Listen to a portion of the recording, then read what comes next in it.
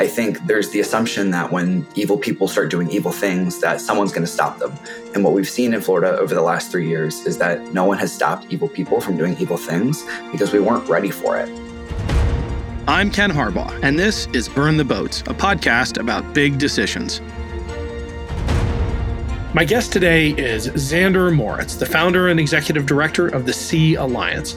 He was the youngest plaintiff in the lawsuit challenging Florida's Don't Say Gay bill, and you may remember him from his viral graduation speech or his brutally effective takedown of Moms for Liberty co-founder Bridget Ziegler at a recent Florida school board meeting. Zander, welcome to the show. Thank you for having me. I'm really excited to be here. I really want to talk about what you are doing now, but we have to start with what propelled you onto the national stage, which is your ability to channel the energy and the online activism of young people and bring it into the real world. I am talking, of course, about that graduation speech and the high school walkout you organized, which was a very real risk, and the other public and IRL actions you have taken.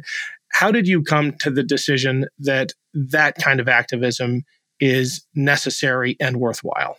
I think for a lot of students in Florida right now, the decisions are just being made and we're going through them. What's happening is an emergency. And so we're doing our best and we're reacting to what's happening to us. And a lot of it just feels instinctual. When you watch your school board members do things that have been done during the Holocaust and that do not align with democracy, you have to do something about it. And I think more and more people are identifying themselves with that type of action, and more people are willing to do something, because I think there's the assumption that when evil people start doing evil things, that someone's going to stop them.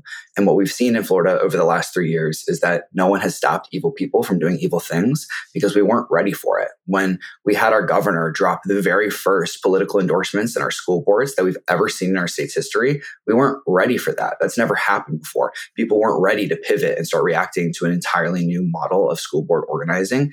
And I think people just are now. And I think that's the difference in what we're seeing in Florida is we just needed a second to get together, to get on the same page. And now that we are, people have had enough. The model of fascism disguised as republicanism was never going to work in the long term. We just needed enough time to get people aligned on what's going on. You say we are in an emergency. What I would love your help with is conveying to this audience that unless you're a member of a targeted group or care deeply about someone who is a member of a targeted group, it is really hard to understand how menacing this creeping authoritarianism can feel until you yourself are on the receiving end. But as a member of a marginalized community, a directly targeted community that actually criminalized in certain contexts, talking about who you were, can you please help us understand how being on the receiving end of that kind of authoritarianism feels? Well, I'll do it in two lanes. The first is that public schools are meant to be non-political. They're meant to be a service for our young folks. They're meant to be, in reality, a way to fund the workforce of the United States of America. They were not prepared to insulate themselves for a political overtaking.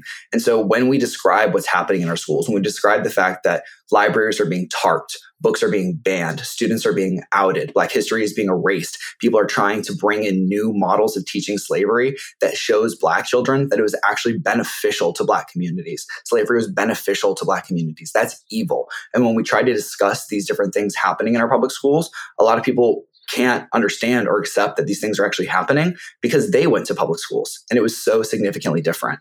And that's the conversation we're needing to have over and over again is no, it's changed that much. It's changed so severely because these public school systems were so vulnerable to someone like Governor DeSantis making it his political playground. Things actually have changed so significantly. And if it doesn't sound anything like when you went to school, it's because it was nothing like when you went to school. The public school I went to isn't even like when I attended it 2 years ago. And so I think people need to understand that things have changed so significantly and so drastically that we need to start taking students' words for what's happening. I think a lot of times we don't understand what's happening and we don't know how to figure out what's happening. And the really easy thing is just to listen to the people that are experiencing it. We work with students all the time that have been telling people exactly what's happening. And unfortunately, because they're young folks, a lot of times it gets written off as dramatization, or they're being hyperbolic, or, oh my gosh, they just want attention online. But in reality, there are horrible, horrible, horrible things happening in Florida's public schools. And the second lane is, if you can't relate to it and if you can't experience it, you don't actually need to understand how bad it is. You just need to understand the opportunity that's being lost. Florida is the third largest state in the country, and it has the most diverse youth population out of any 50 states in the country. If half of the registered uneligible voters in Florida voted, if just half of the youth population in Florida voted, the entire state would look entirely different. What's happening here is a systemic attack on the individual communities in Florida to make Florida look like a monolithic state, to make everyone give up on Florida, to make everyone describe Florida as the swamp of racism. And in reality, that's just not what it is.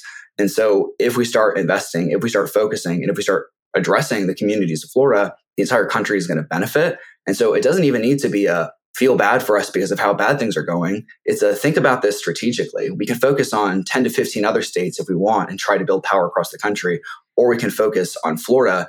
And if we do that, the entire nation secures its rights in the long term. I'm glad you made that connection, because we're focusing on Florida, but the collateral damage of a collapse of the Florida education system would be nationwide. There are just a handful of school systems, Florida, Texas, California, maybe one or two others, that really dominate the educational narrative when it comes to textbook selection and things like that. And two of those three aren't exactly moving in the right direction. Can you talk about the outsized impact of education decisions in Florida on the rest of the nation? When we think about what's happening to young folks in Florida, well, one, a lot of times when we're looking at public schools, we're talking about school choice, so we're talking about school privatization. There's horrific legislation working to actually put money in the pockets of families that are sending their children to private schools instead of public schools, and increase the actual economic divide between public and private school families in Florida. And when we look at the actual curriculum, they're trying to, I don't even know the proper word, neuter it, censor it. They're trying to eliminate all of the actual important details and parts of American education in an attempt to gain money and power from these culture war moments that are happening. It's also not long-term. I think that's what people need to understand, is that there isn't a long-term strategy here. I think people, when they see like, oh my gosh, there's no way you could actually ban books, there's no way you could actually take away Black history, they're not intending for it to last forever. They don't actually care what happens to the public school system. They don't care what happens to the young folks. They don't care what the consequences are. These are actual ways to gain lots of money, to win power, to win elections, and to do it all in the short term. And so that's the only thought process that's happening. And so we, as the communities, both inside and outside of Florida, have to be the ones to think of those long-term repercussions. If we actually start radically changing the public school system that has worked to educate generations after generations, if we don't evolve it, if we devolve it, what's going to happen? And those are the questions we have to be asking ourselves. Because also, when you look at such a huge state such as Florida that is so diverse and that also has such a stake in the way other states choose to learn, when we are running off in such a dangerous direction, when we are trying to bring unqualified consulting firms into our government to help us do that work, we have to recognize that the intentions aren't to improve public education. Like, that doesn't need to be said, but it's obviously not. And so public schools need to become, again, an apolitical zone that is just about student achievement. And almost everyone can agree on that. It is simply that people don't understand how badly people have hijacked the system. Why do you think the public education system was chosen as the battleground by the right for their culture war? And I hate that term, but it describes the moment. Why public schools, and why have they poured so much energy into creating that conflict? There's so many different reasons, but the most important is the most obvious. Public schools in the United States of America are the only guaranteed space for all young people in America. So the only place that almost all Americans are going to go through together is the public school system. That's our first community. That's our first learning space. That's our first socialization. And that's the case for the majority of Americans. The groups of Americans that don't participate in this are typically the more privileged Americans. And so when you're looking at the concentration of lower income Americans, less achieving Americans, when you're looking at the concentration of the majority of our country that's the best place to start trying to control the way they think. That is the best place to start trying to chip away members of that community. That is the very best place to socialize them against other people. So public schools, for me, were an incredibly affirming environment. That's where I came out first. I first came out to a teacher. I first started talking about who I was and what I wanted to do with people at public school. And that's been noticed and observed. The actual person who wrote the Don't Say Gay law in discussion of that legislation literally said there are too many young folks coming out in public schools. They said that as part of the reason that that law needed to be created. They're literally identifying the fact that these safe and affirming environments are allowing young people to figure out who they are. They're allowing young people to talk about who they are. They're allowing young people to do that independently. And then it's allowing them to get confident. It's creating organizers. It's creating organizations. It's creating a generation that thinks critically. And so if your entire political platform is based off of changing the way people think and allowing them to not think critically or encouraging them to not think critically, public school is a great place to start. Unfortunately, the Republican Party doesn't exist if all Americans know American history. Right. Well, the future of the Republican Party depends on stopping young people from thinking critically.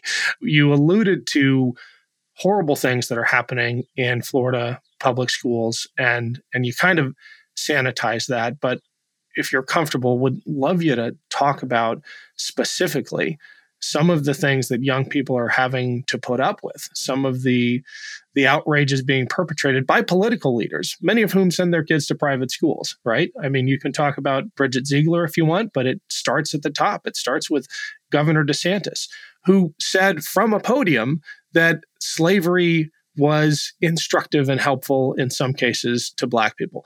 Talk about the experiences you alluded to in public schools today. In my home county of Sarasota, the public school environments have changed 180. I speak to students there every week that do organizing at C-Space Sarasota, which is a new action-based collaborative in Sarasota that's youth-led. It's 360 organizing, all about trying to undo the fascism that's gone on in Sarasota. It's about trying to represent the diversity of Sarasota and make sure that all of the different genuine causes that people care for have support and have movement and have organizing behind them. I think there is a revolution happening in Sarasota, and I think there's one happening throughout a lot of Florida. Wherever it's worse, you're finding people are starting to respond and come together and starting to get involved in ways they weren't before. And so there is that silver lining, and that, unlike the political hatred that we're seeing from the far right, will be sustainable. And so that's the good news that we get to share and enjoy. But the bad news in the meantime is what's causing this fight back. In the public schools that I came from, libraries have been tarped, shut down, books have been banned. What do you mean by tarped? That's literal, right? I mean, quite literally. So it's meant to be a pause so they can get a book administrator or reviewer to go in. So first of all, tax dollars in Florida are now being spent to have people with master's degrees start filtering through library books and deciding what can and cannot stay in the schools. But to do that, you can't have students looking at the books they've been looking at their whole lives. So you have to tarp down the libraries, tarp down teacher classrooms. And because it's a large green or black tarp covering your books, the visual is 100% clear about what's happening. And it's also the most ridiculous and horrifying visual for a sixth grader who's reading Junie B. Jones to start having a bunch of district staff come in, tarp the library, kick everyone out, and say it's going to be shut down for a couple of weeks because there's dangerous things in the books. What? It's actually evil. We also have specific legislation going against our trans young folks. You need permission slips to be called by a nickname. You are working to make sure that young folks who do not have conversations with their parents because of safety issues are being forced to have conversation with their parents. This happens through counseling. Our school board has actually advocated for the fact that counselors have to have 100% transparency with all parents in all situations. Other districts in Florida don't do this because there's a very high relationship between that practice and suicide. And so there's a really strong reason not to do it. But now in Sarasota, under this legislation, if I'm telling you that I feel unsafe in my house because my parents are homophobic and I'm worried about what's going to happen because I'm gay, you have to say, okay, let's get your parent on the phone. And there are so many obvious failures that have been passed in legislation for Florida's young folks that people are starting to recognize it. I think it's just I think it takes a second. It took me a second. We've never needed to pay attention to our school boards before. We should be able to take that for granted. What we've had is a governor specifically politicize our school boards in an attempt to aggravate and mobilize voters around issues that they themselves have noted did not matter. One of my favorite fun facts is that in the Moms for Liberty trainings that they go to in each of these cities, they themselves acknowledge that these issues don't matter. And they say, hey, whether it's making immigrants' lives more difficult, whether it's focusing on trans athletes, pick whatever you think is most likely to matter to your community. It doesn't matter which. They literally go on their show and they're like, it doesn't actually matter which issue matters. Which one have you heard about? Just pick whichever you think will spark something. And I think it's taken some time for people to realize that and for people to accept that, because it is evil. It's really evil. The majority of Moms for Liberty aren't even bad people. They listened to a school board member and a mother who told them that their students were in danger, and they listened. That doesn't make them bad people. They also work full time. They should be able to trust educational experts.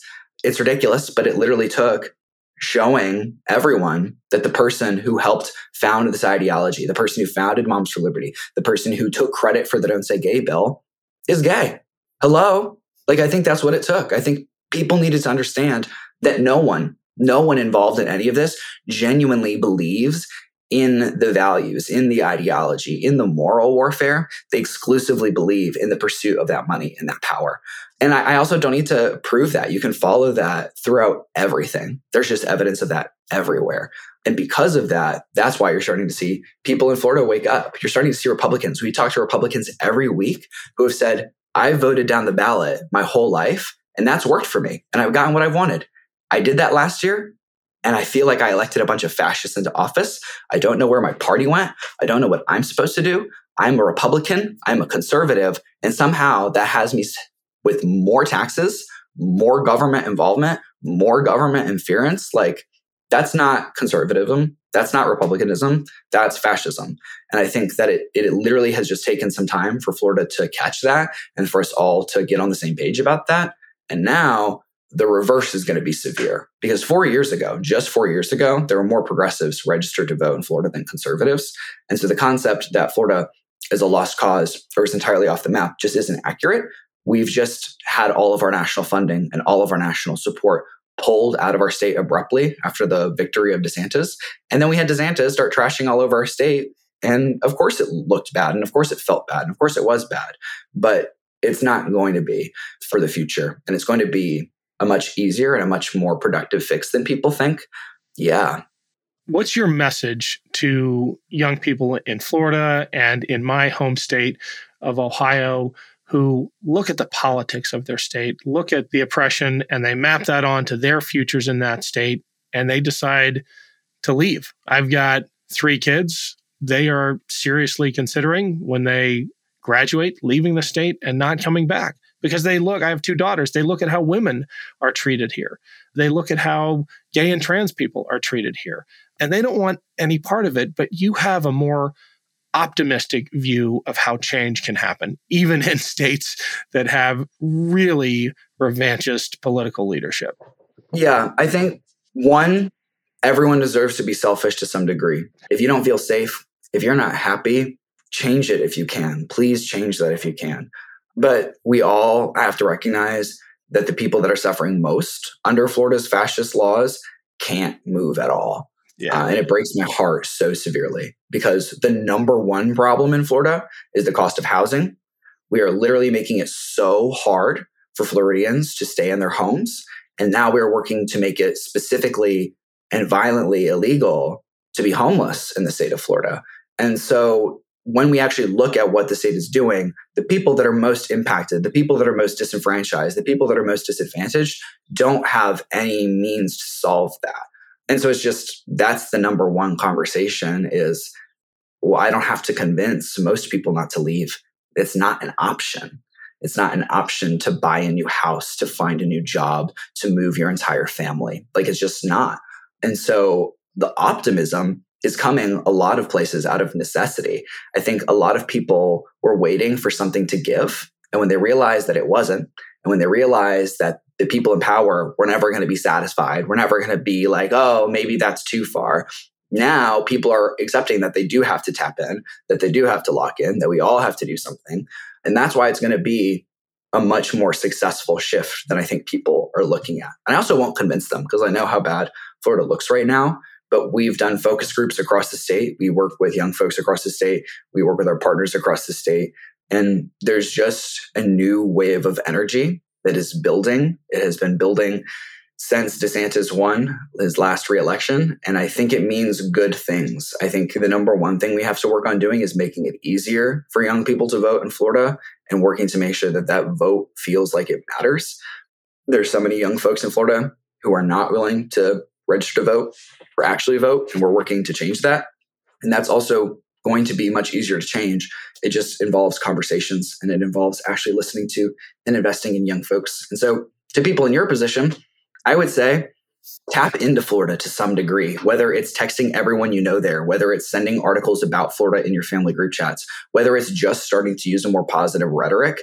Florida is going to be a deciding factor in national abortion, in national marriage equality, in the way public schools are run nationally. Florida is going to be everyone's problem, or it can be everyone's solution. And I would really much rather it be the latter. So please tap in and just have conversations. Some people just don't understand what's happening.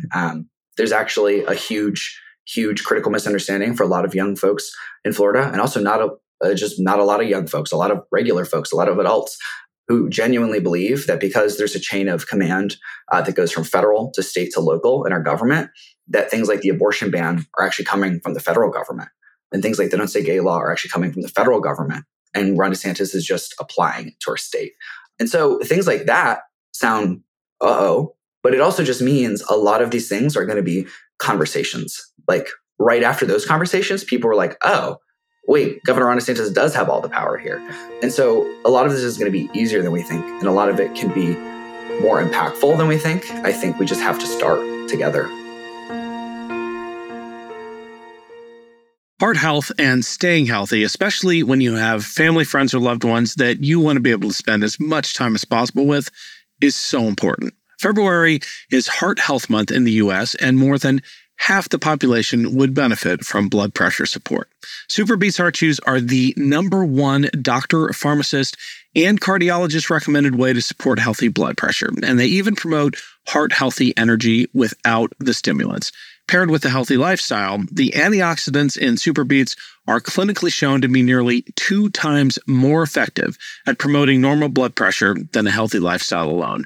And with over 40,000 5-star reviews and counting, people are raving about Super Beats Heart Chews. Super Beats Heart Chews are absolutely delicious and are much better than any alternative supplement out there. Super Beats is also the #1 doctor, pharmacist, and cardiologist recommended heart chew for cardiovascular health support. It's blood pressure support you can trust. Support your heart health with Super Beats Heart Chews. Get a free month supply of Super Beats Heart Chews on all bundles and a free full-size bag of turmeric chews valued at $25 with your order by going to boatsbeats.com. Get this exclusive offer only at boatsbeats.com. Have you heard of senescent cells, also known as zombie cells? These old, worn-out cells no longer serve a useful function for our health, wasting our energy and nutritional resources. These zombie cells tend to accumulate in our bodies as we age, leading to the aches, slow workout recoveries, and sluggish mental and physical energy associated with that middle-age feeling.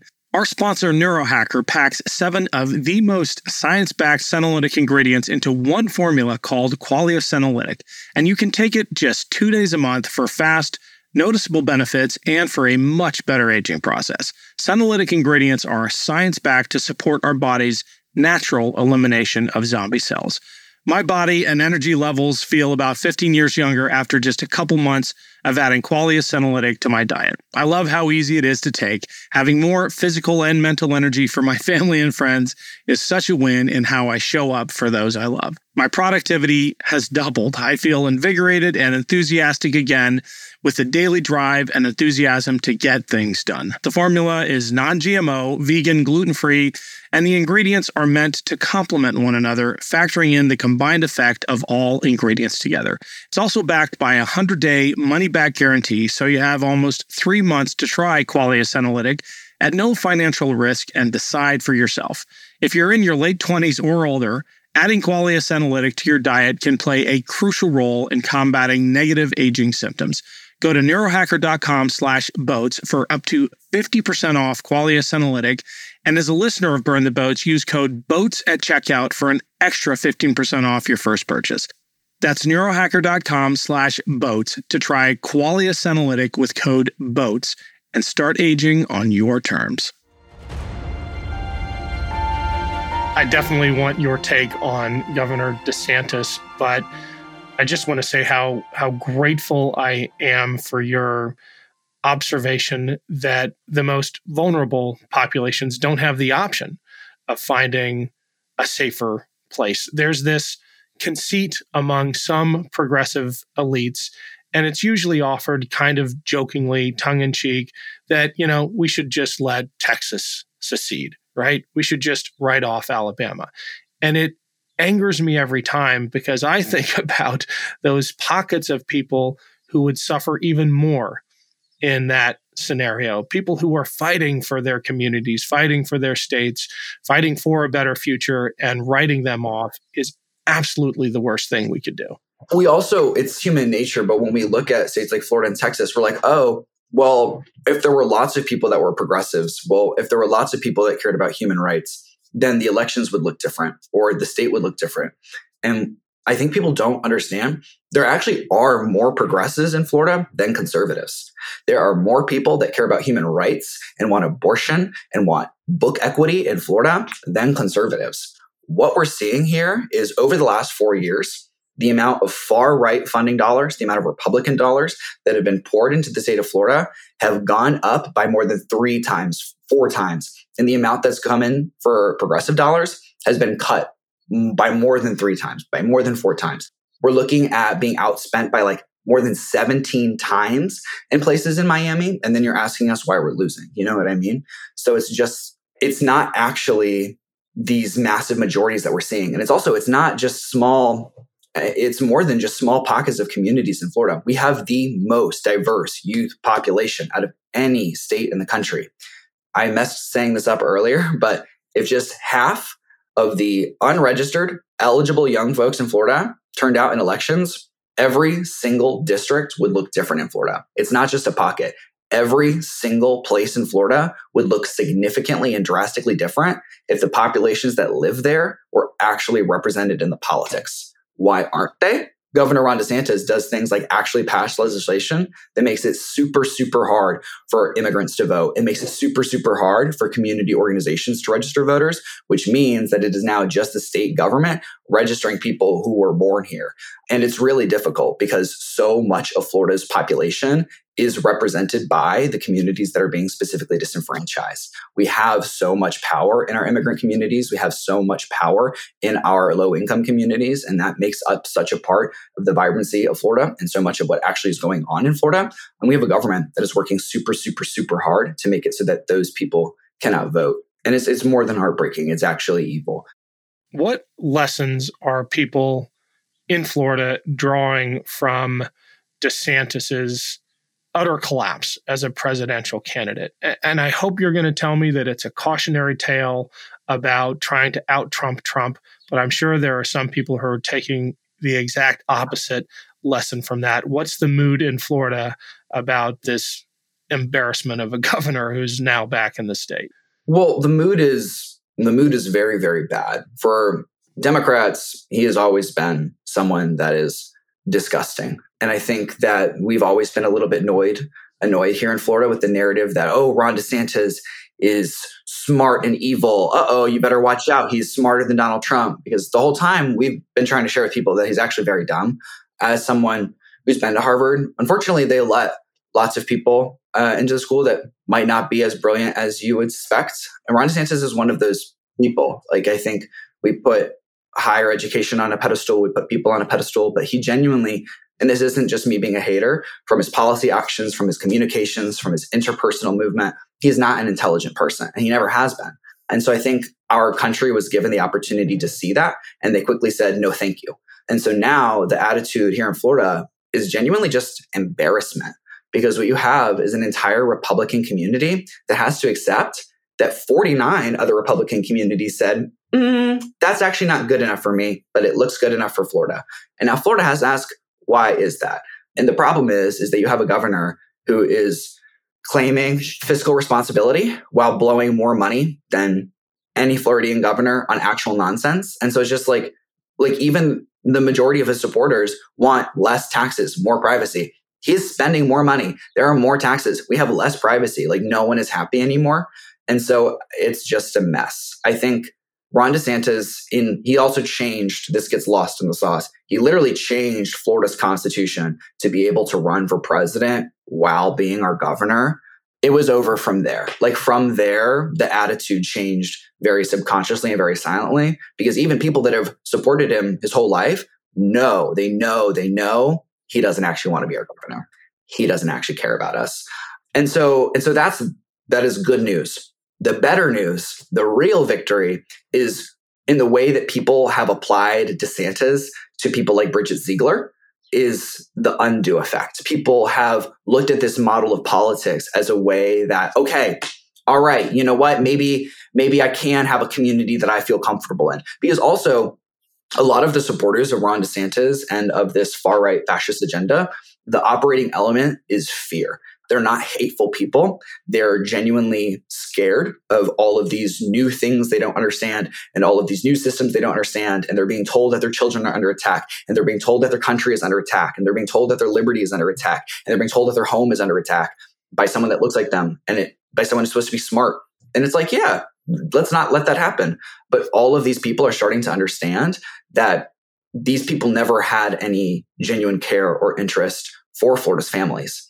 And I think that recognition is causing a lot of people to ask, what was the intention? What was Ron DeSantis' motivation if not for Florida's families? What was Bridget Ziegler's intention if not for Sarasota's families? And because people are having to ask those questions now, because it's been made so obvious, things are falling apart for the Republican Party. Because when you actually look, the answer is money. The answer is just money. The answer is dollars.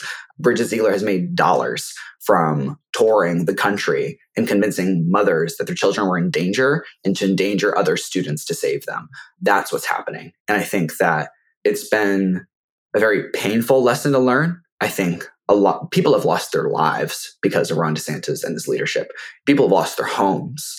So it's not a yay, we did it, but it's happening. People are not seeing how bad this is. Do you think we are at an inflection point then?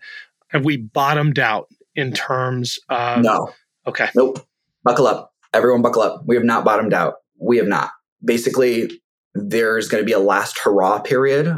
We have shaken things up pretty badly. These fascist Republicans are starting to see the end of the movement. Last November, 70% of candidates that Moms for Liberty endorsed lost their elections. There's not many more years of funding left to go for that. And so you close shop, which these people aren't going to do. They're not just going to give up. Or you go out with a big bang. And so if you saw it, you see the big bang. We haven't even seen it yet. They're going to do some random nonsense. But as long as we hold this attention, this momentum, and this care about what's happening, as long as we hold this national awareness about how bad these issues are, we're going to recognize it when it happens again. It feels very ridiculous, but like a lot of people genuinely aren't seeing that like burning books here and posing with Proud Boy members here is very similar to like burning books and posing with white nationalists in Nazi Germany. Like to me, that feels like a very evident parallel. To a lot of people, that parallel is still arriving. And so I think now that we're able to show these very simple connections of like, Bridget Ziegler told you that she hated gay people, but she's gay. Why did she do that?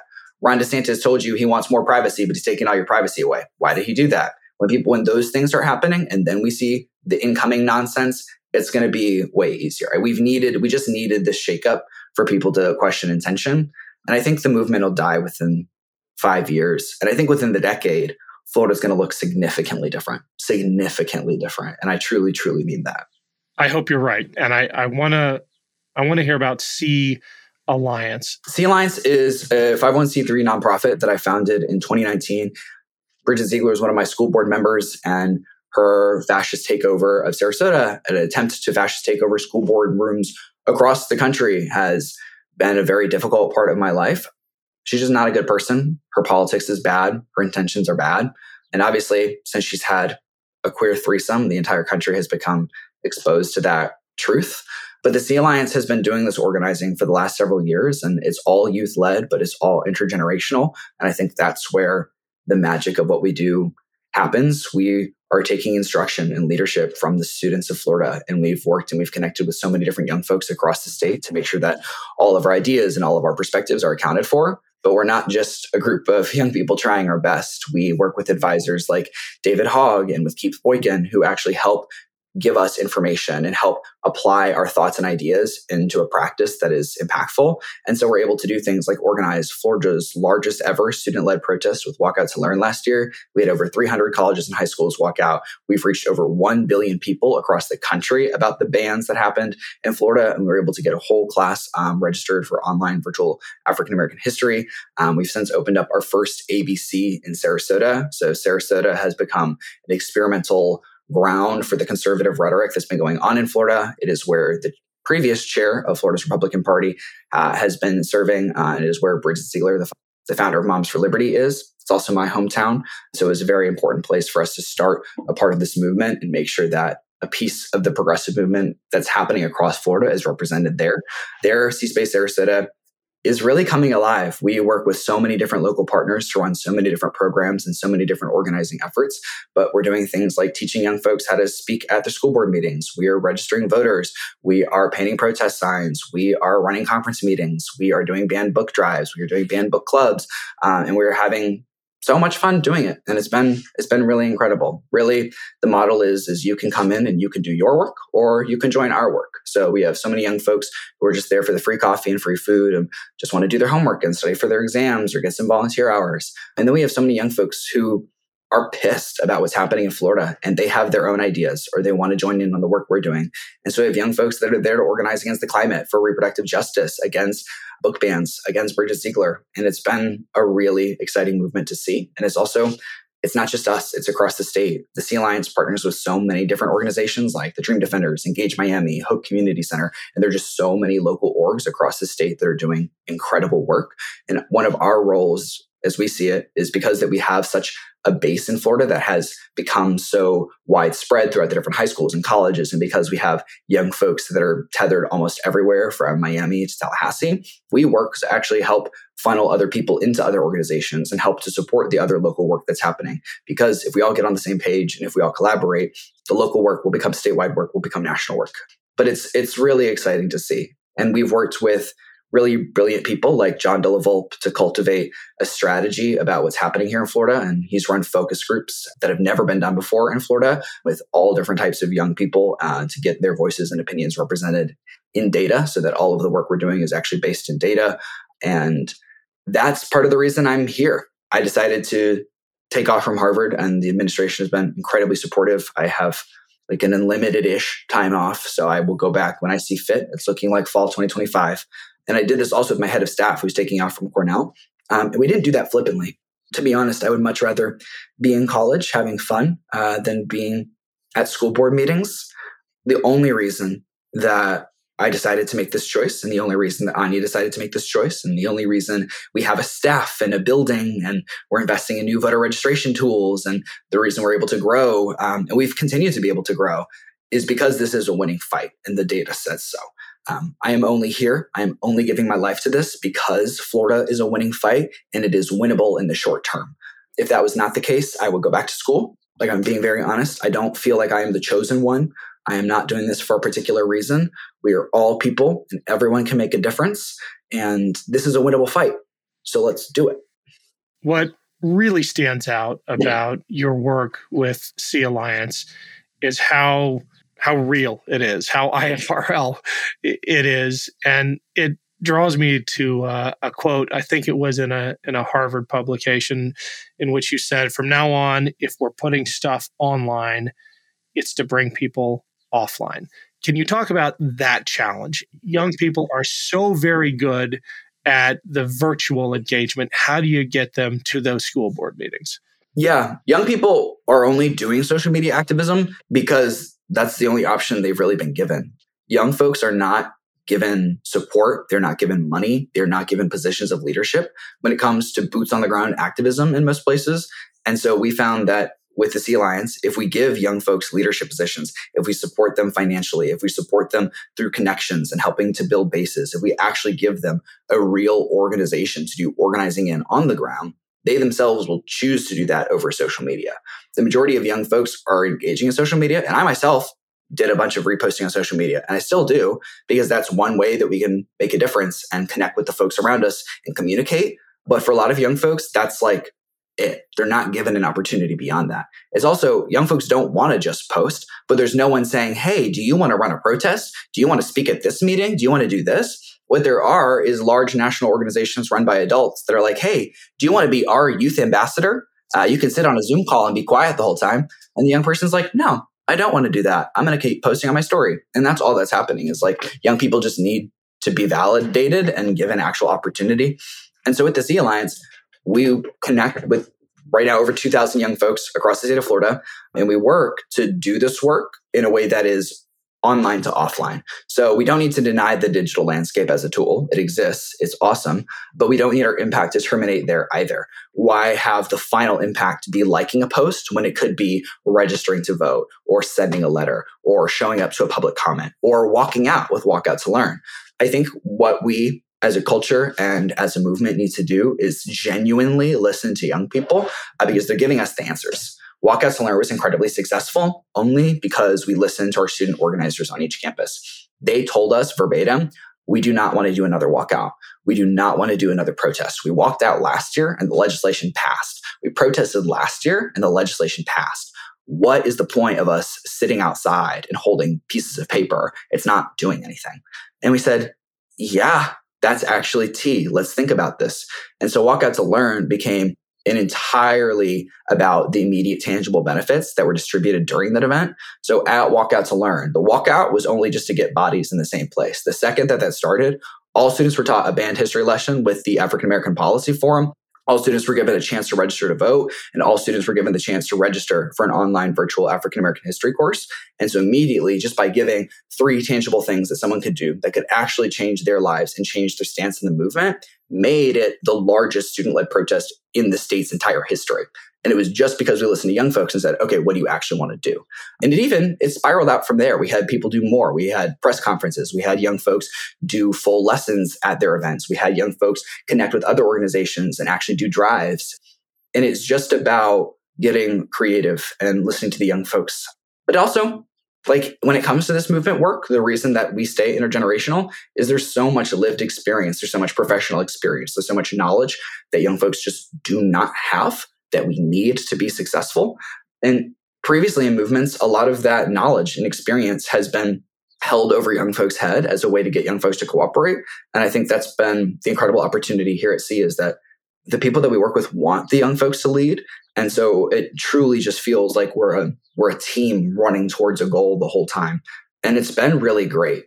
I think in the movement work, we are very aware of the fact that a lot of people are brought into this because of trauma. Like a lot of people are only giving their lives to do this work because something horrible has happened to them or someone they love. And even if it's not horrible, someone might only be advocating for Black history because they were told that Black history didn't matter. And that's horrible. And so a lot of people are only in this work for horrible reasons. And I think when you have that mindset as well, and you kind of just, it's not even like the loss of ego, but it's like, it's the ability to just, someone might not agree with the way you want to organize. Someone might not like the way you talk about something. Someone might not even like you. But if you're all pushing towards the same goal, there is a way for you to be in the same movement. I think learning and figuring that out together has been the best thing ever, because I organize with people and I talk with people and I'm on meetings with people who just don't like me or my face. And that's totally fine. And a lot of that's going to happen. Like I am like the 20-year-old white guy who's on TikTok and then once in a while is on the Zoom. Then I'm like, hey, and I think also finding out where I fit into that movement without ego and with recognition of everyone else has been important. And I think it being youth-led has been a really special way for that to happen, because I think there's just such a readiness for the action to come first and for the results to come first that there's really just, I don't even know how to describe it, but people have just been really incredible.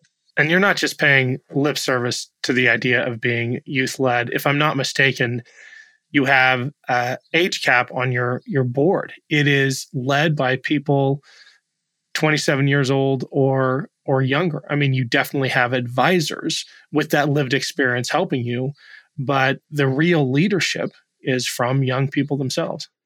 Yeah, it is. And I think a lot of times when we say it's 100% youth led and then we have huge successes, people are like, no way that was youth led. And I'm like, well, we didn't fill out our insurance forms. We didn't do any of that. That was all adults. And that's why it works out so well. Like it is intergenerational. But when you have the young folks saying, oh, this will go viral, and then you have the adults saying, oh, well, we have to make sure that we're doing blank, blank, and blank to follow the law, then it's like the magic combination.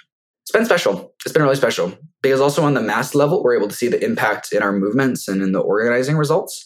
But in the interpersonal level, like we'll just have people at C-Space Sarasota. And like a week ago, I had a student come up to me and be like, hey, I just met my very first trans adult today. And that was really crazy. I've never seen a trans person make it to adulthood. And I almost just started crying. Like just from that interaction of, I think they were gardening at C-Space Sarasota. Someone was reminded that they had a future. And it is that simple. Like it is just conversations and positive interaction in a movement to sustain, support, and impact that out. I'm going to make an observation. Maybe it's a bit of a stretch, but it just occurred to me that the people from my generation who dropped out of Harvard or other Ivy League institutions did it to go make money. The Bill Gateses and the Mark Zuckerberg. He's a little younger than me, but it is so inspiring to see the example that your generation is setting of people not dropping out, but taking a leave of absence to go change their states and fight for progress in their own communities. Maybe that's a stretch, but I love seeing it. I'll take it. I like it. I'll take the Zuck comparison. I don't know. It was super scary to do, and it was super stressful to do. And also my parents were freaking out the whole time because you have, like, my poor parents, they're like, you're leaving Harvard? Please don't do anything but that. You're leaving Harvard to get yelled at in the streets? Please don't do that. But it was just, I don't know. What's happening here is super bad, but it could be super good. And that's such an exciting opportunity. Like that's really, I think people have just been hit in the face with the headlines and the constant reporting about how bad things are, that there's not the awareness of how good things can be. But the only reason that the far right has also gone so hard on Florida is because of the incredible potential here. We deserve it more. We can have it. Well, I am glad you are doing what you're doing. One last kind of flippant question. We had David Hogg on this show. I assume you guys have connected and collaborated at Harvard. There's got to be a core of you guys up there doing this work, right? He's on our advisory board, and I'm on the advisory board of Leaders We Deserve. So I think he's someone who also, like, everything they say they care about and do is genuine. He's someone who, since 2022, has, just like from the concept of walkouts, has helped us all. He and I actually had a conversation before I gave my curly hair graduation speech. He's been baked into all of it. And I think that's another product. The horrible things that are happening in Florida are birthing incredible people, incredible movements, incredible situations, incredible community. And the things that are good are sustainable. The things that are bad, that created the things that are good, are not. And with that, we have the hope.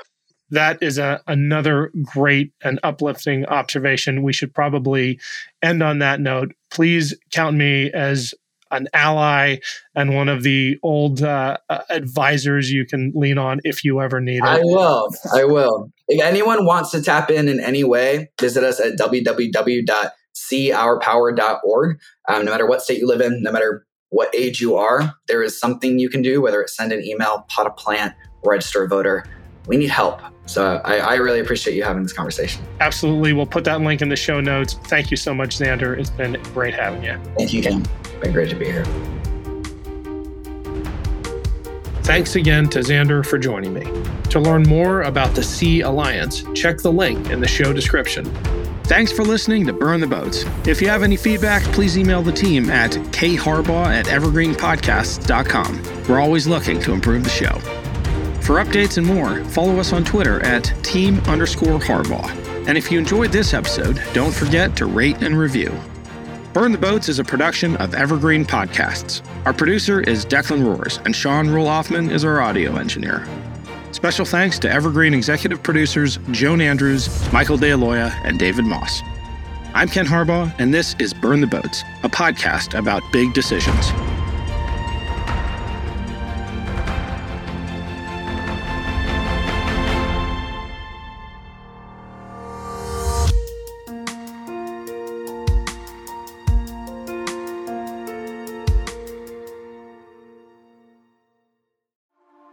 A news story gets shared by a friend on social media, or you catch a tweet that really makes your blood boil. But how do you separate fact from fiction? That's the premise behind Disinformation, a 10-part series from Evergreen Podcasts and Emergent Risk International coming this fall. Tune into Disinformation wherever you get your podcasts, and remember, don't believe everything you read. This podcast was produced with the support of the Ohio Motion Picture Tax Credit and in partnership with the Ohio Development Services Agency.